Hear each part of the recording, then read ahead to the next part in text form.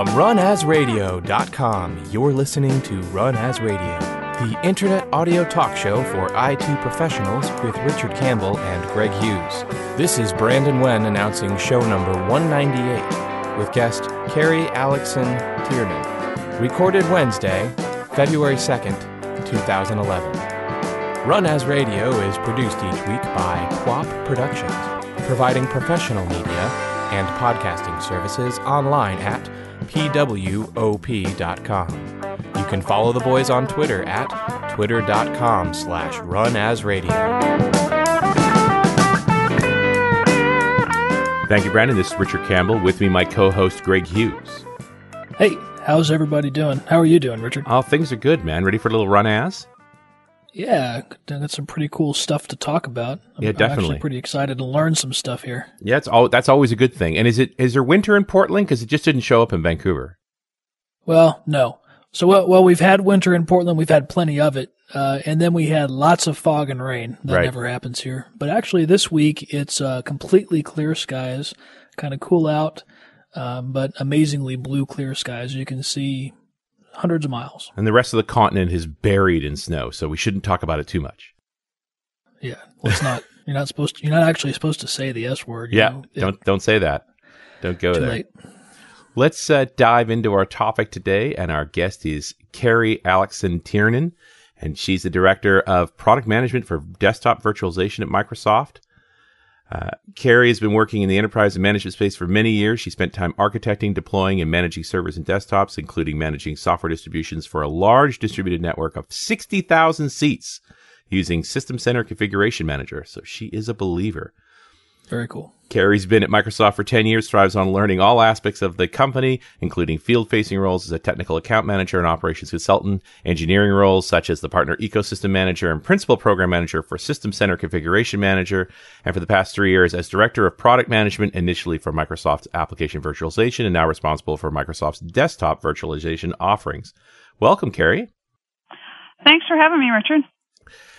So we've talked about all kinds of virtualization topics on Run As over the past couple of hundred shows. And I think we only touched on application virtualization once, and that was a while back, I think shortly after the SoftGrid acquisition.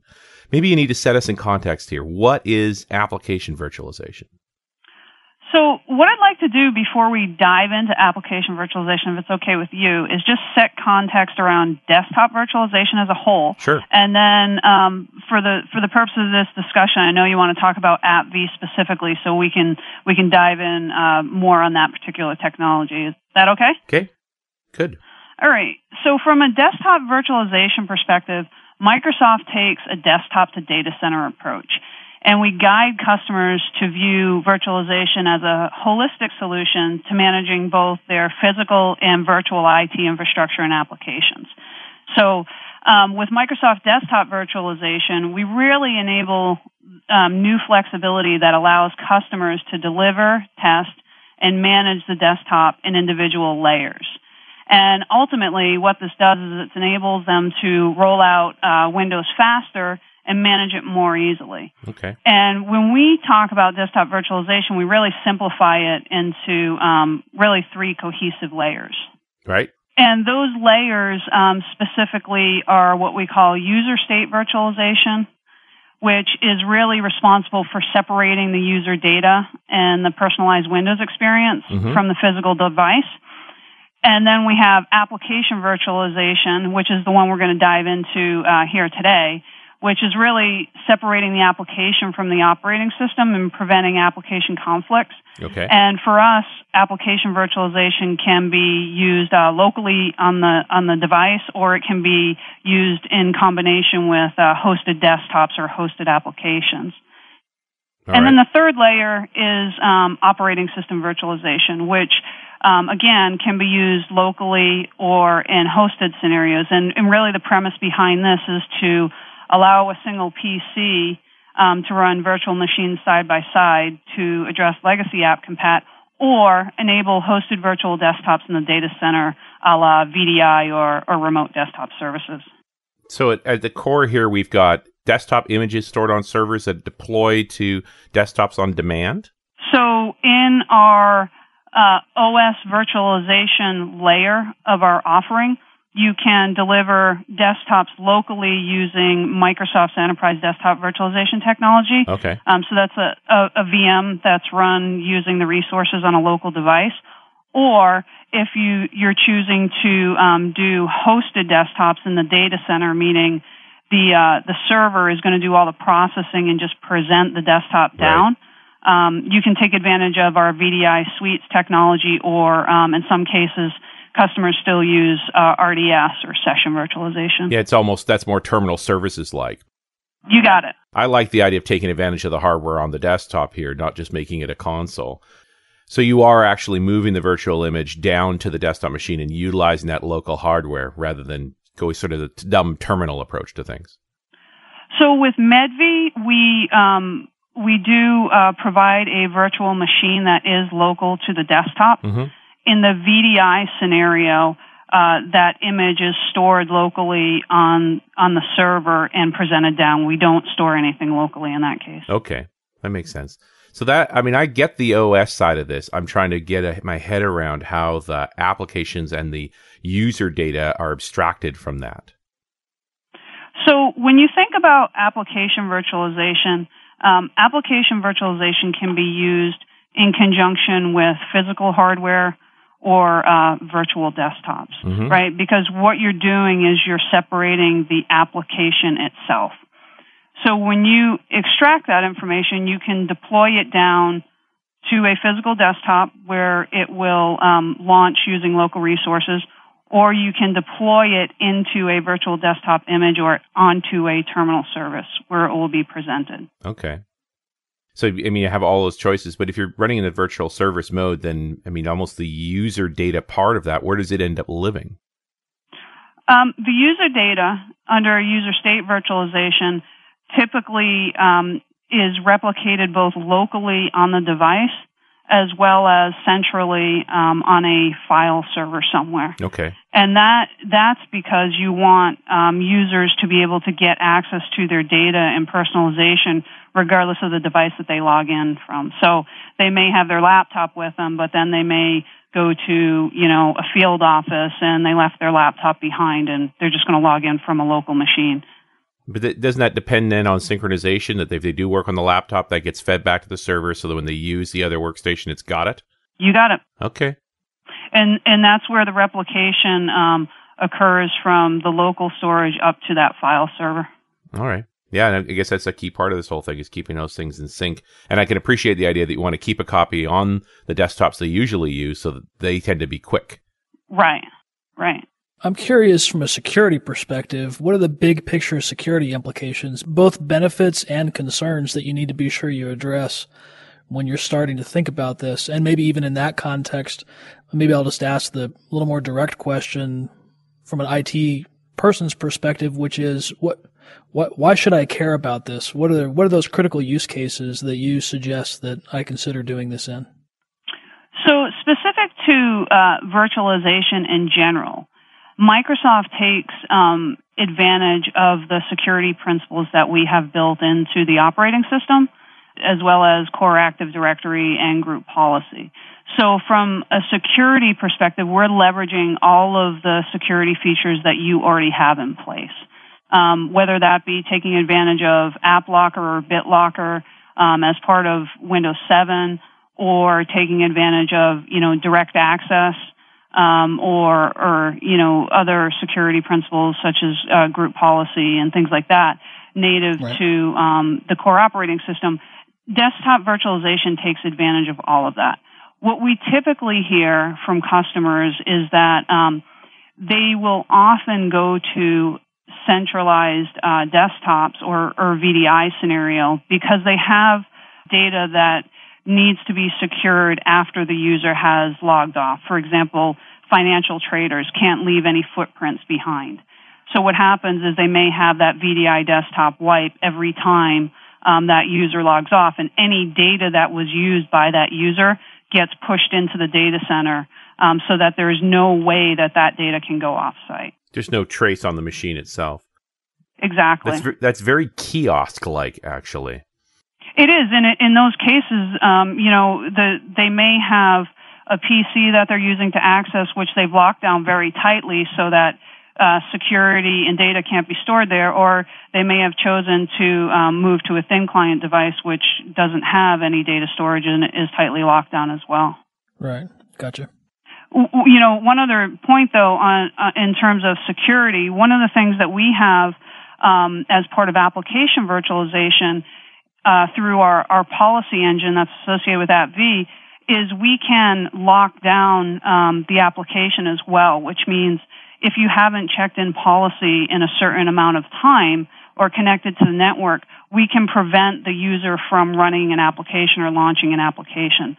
So in the event that, a laptop gets lost or maybe an employee is no longer with the company or something like that, they can lock down policy to say, hey, if you don't check in within 10 days, and let us know that you're still alive, you're not going to be able to launch those applications. And that's already on the machine. So if the machine never connects to the network again and they don't get it on soon enough, it just kills itself?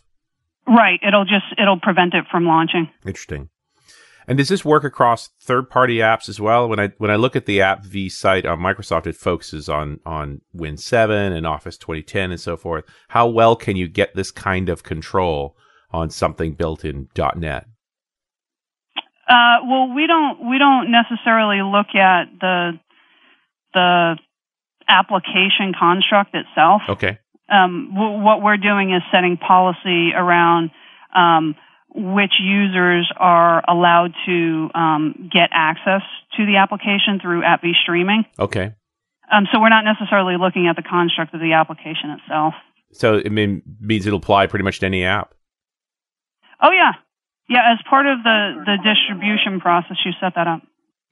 So Microsoft apps, third-party apps, all of the above is we can take advantage of this in order to exercise that type of control. Correct. And a customer can go above and beyond that if they wanted to. If they have chosen to use AppLocker, which is part of Windows 7, they can set AppLocker policies against virtual applications as well. So what are the most common use cases for an enterprise in deploying something like this? And ultimately, IT stuff can be really cool, but if you can't sell it to the CFO and if there's not a return on the investment, then in this day and age, quite often it doesn't go anywhere. So what do you tend to see the sweet spot as? Where does this really apply? And maybe, without mentioning names, of course, maybe you can give us some examples of businesses that have really been able to take advantage of this in a meaningful way. Well, I'd love to give you customer names, and I can, so I will. Thank you. Appreciate that. That'll work. Yeah, sure. So let's take the first part of your question. Why do customers look at application virtualization? There's a couple reasons that they look at application virtualization. One is to reduce application conflicts that they may have in the environment. And we've all heard of DLL hell in the past, and it's gotten better in the future, but there are still some applications that don't play nice together. So the ability to reduce conflicts of applications by isolating each application into their own virtual environment. This means that the operating system underneath remains pristine because we don't change registry settings and we don't overwrite local files. So that's one piece, is the conflict resolution piece. The other piece is in terms of speed of delivery and updating the application. And what I mean by this is that when you stream an application down using AppV, you only need to deliver the first 20 to 40% of the application. And what that means is the user can get up and running much more quickly. They don't have to wait for the bar to, tell them it's done installing before they can be productive. And the third thing is from an update perspective, because as part of the virtualization process, we suppress any reboots and we include all updates into the virtualization package. So when an administrator decides that he or she wants to deliver an update of an application, they place it out on the streaming server. They apply the security credentials to allow the user to use it. Now, the next time the user launches that application, they automatically get the latest version. There's no installation. There's no checking or anything like that.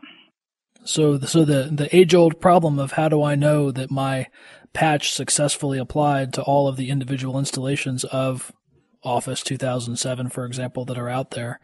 I patch in one place, and you're saying the virtualization capability is what actually gets those newly patched binaries out.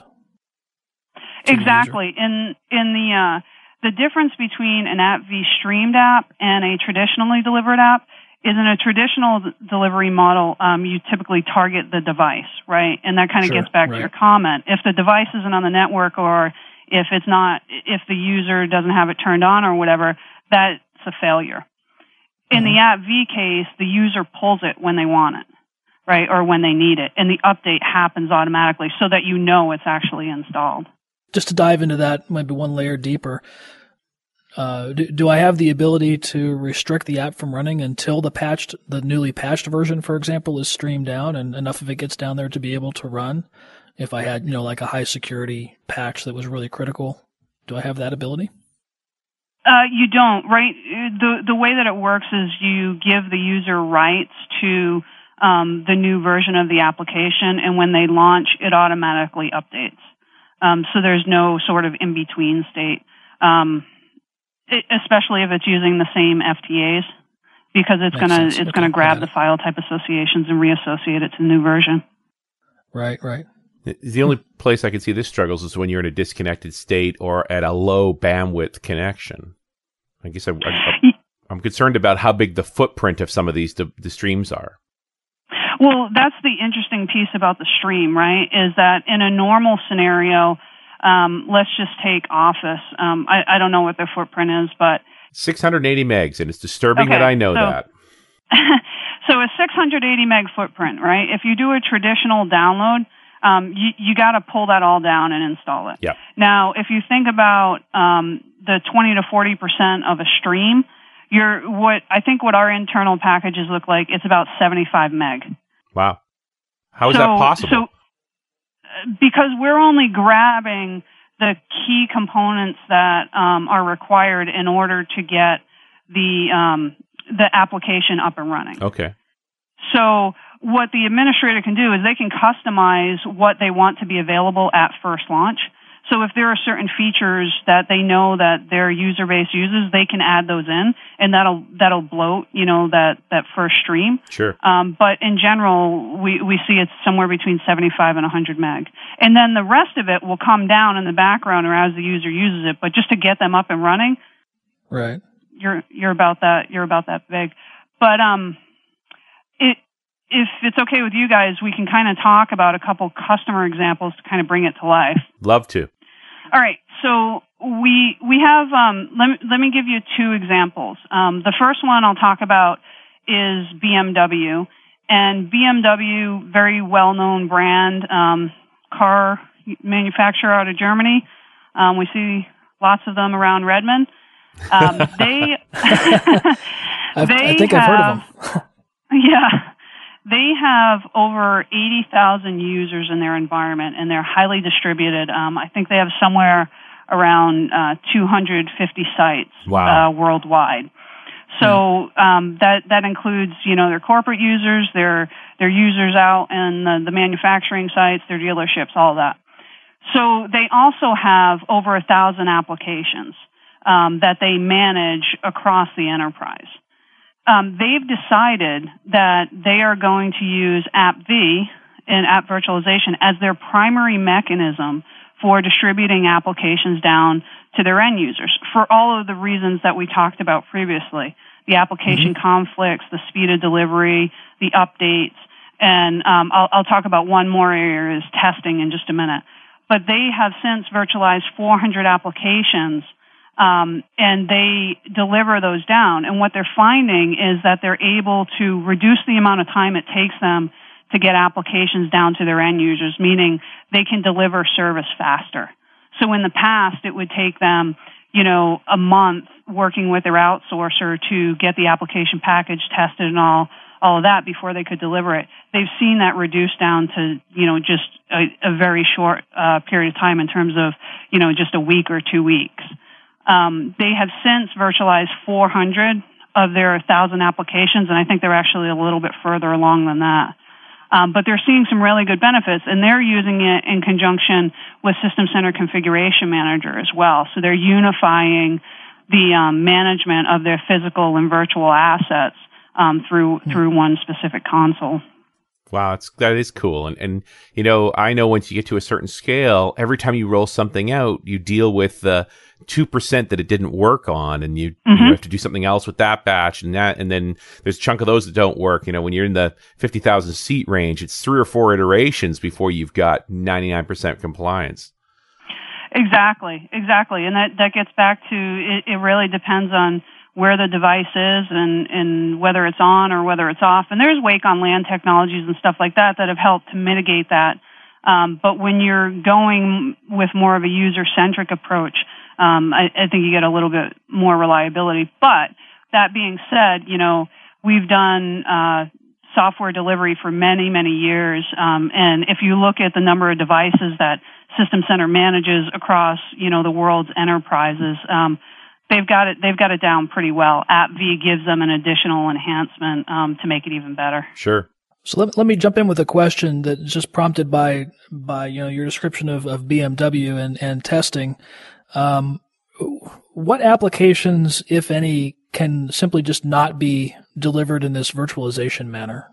You know, and also as far as the delivery endpoint goes, like an operating system you're delivering it to, are there certain requirements around that as far as, you know, versions of Windows that you're going to deliver it to and whatnot? Mm-hmm. So the versions of Windows we deliver to XP, Vista, 7 without any problems, and we have customers that take advantage of it on all of those platforms. Okay. So no issues there. The client footprint is fairly small. It's a couple meg, if it's even that. I think it's even smaller than that. So no major hit locally. There are a couple types of applications that can't be virtualized, and this is pretty consistent across the industry. This is not necessarily specific to AppV. COM+, printer drivers, and operating system drivers are really the key ones. And what we find when talking to customers is those tend to be a really small subset of their overall application base, less than even 20%. So we continue to investigate if there are opportunities for us to expand in those areas. But as of right now, those are kind of the key ones. I got to think that hardware-sensitive apps in general, and I'm thinking CAD products, you know, that are very video intensive, like those kinds of things are going to resist virtualization to some degree. They're okay to be virtualized as long as they don't require the hardware drivers to be contained within the virtual application. Right. If they can still access the local hardware and devices that are available to them on the system, they're generally fine. It's when the drivers are embedded as part of the application itself, it is when it tends to not play so well together. But we virtualize AutoCAD today. You do very. I wasn't going to say AutoCAD because I have definitely run into issues with AutoCAD where, you know, because of the legacy of apps like that, they have done workarounds to Windows for years that made it very hard to let them work and play well with others. Yeah, and there's I've heard some folks talk about Adobe and print drivers in Adobe, and we've published some KB articles and guidance around that. But one thing that I can share with you guys, just since we're on the topic of you know, virtualizing applications and what you can and can't and stuff like that, you're likely familiar with our tech center, and I suspect your listeners are as well, since they're fairly technical. We have an AppV Tech Center out on Microsoft TechNet, and you can get to it online. And underneath there, we have a number of forums that are available. We opened up a forum last year called the AppV Recipe Community. And really what it is it's contributions from customers, MVPs, and Microsoft employees with best practices on how to virtualize the most common applications. Cool. Oh, very cool. Yeah. Very cool. So very cookbook-like. It is. And it's, you know, we're seeing, thousands and thousands of hits against these recipes. And the nice part about it is that, if you're a first-time user of AppV, or if your customer is, in the adoption lifecycle where you're getting ready to turn the crank on a lot of applications, you don't have to be the one that's inventing the wheel, right? You can go out there and take advantage of the expertise from others. Yeah, or more relevantly, share. You don't have to feel that pain again. Let somebody else feel that pain. They've already done it. Save yourself some cycles. Have to say that Microsoft's, the past few years, Microsoft's push toward really growing the community, involving the community, and opening up services to facilitate that has been a real positive move, I think, over time, and continues to be that way. It's just another example of that. Yeah, I'm really, really glad to hear that. I appreciate that feedback. We're going to do it again here in the next release of AppV as well. So we're at 4.6 right now. Is there a 4.7 imminent or a 5? We are working on 4.6 SP1. Okay. And we talked about it. We kind of gave a little bit of a tech preview at TechEd Europe in the fall. Mm-hmm. And there are a couple things that we're doing for the IT Pro to make that creation of virtual applications even easier. We've overhauled the sequencer UI, and the sequencer is the tool that you use to create virtual applications, and made it much, much more intuitive. So it now guides you through the three primary tasks that you would do, either create a virtual application, update a virtual application, or a new concept that we're introducing is called a package accelerator. And what is that? The concept of a package accelerator is really interesting because we just talked about recipes, right? So we talked about, hey, these are the documented best practice steps for how to create a virtual application. Well, what a package accelerator is going to do is it takes those step-by-steps, so to speak, and it combines them into an instruction file that enables the IT Pro to automatically convert the physical application into a virtual application. So any ISV can create a package accelerator and post it out on their site or out on our forums. Mm-hmm. An IT Pro can go in, download that package accelerator into the sequencer, and then the sequencer is going to ask it for the binaries. Nice. So, for example, adobe.exe or whatever. And it, behind the scenes, will read that instruction file, cross-reference it to the binaries, and automatically output the virtual application. Is there a use case, or is it possible? Are we talking about, user applications, or are there cases where people would maybe use virtualization to distribute applications that would run as a service on a Windows platform? Run as a service, meaning on a server versus a client? Well, no, as a client, but I mean, so I'm thinking a little bit outside the box here. Maybe I don't know. You tell me. But take like some kind of an agent that runs on users' workstations, like a antivirus agent or something similar to that. Is this something that fits into that world, or are we talking about more about applications that users would launch themselves? No, we're talking more about applications that users would launch themselves. So think in the context of an Adobe Reader, an Oracle client, Microsoft Office, any commercial application that IT may deliver down to its end user. And they can also do it for their internal applications as well. But what we hear typically is help us with the commercial applications so that we can focus on our internal ones because they're typically more complex. Sure. Gotcha. Okay. But what we see that's pretty cool is that we're seeing the times to actually create these virtual applications come way down. So the speed of actually creating the application is faster, enabling IT to get it out to their users quicker. Well, and you rattled off a couple of different style of app too. Like typically people don't launch Adobe Reader directly. They double click on a PDF file from their email or off their desktop, and the file association fires the app up as compared to Office, which you often do launch directly. Correct. And we handle both use cases. And in both cases, you're essentially changing the launching process to go through this AppV stream. Yeah, I mean, it's done through the FTAs, right, through the file type association. Okay. So if the file type association is directed to the virtual version of Adobe Reader, regardless of whether you double-click it in an email or you go to your Start menu and initiate it manually, it's still directing to the same FTA. Right, because the file association is a file association. You're going to control that. You got it. What about the effects of communicating between applications when they're virtualized like that? Are they isolated from each other, can't see each other anymore? No, they can see each other. Applications can communicate. You can still do all of the cut and paste, sharing information between them and things like that. Okay. Yeah, so they still have the ability to do that. That really doesn't impact things in any way. No, I mean, I run all of my applications today are virtual applications. I don't have any physical applications installed anymore.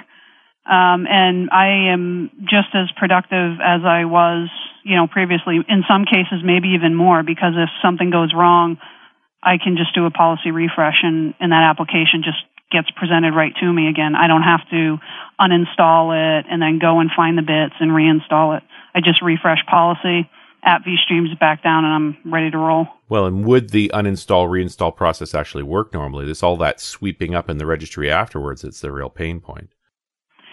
Yeah, I mean, we show the uninstall and reinstall, but AppV doesn't really work that way because we store in cache, right? Yeah. And we write into our own virtual registry and things like that. So you don't really uninstall because we never installed. Right.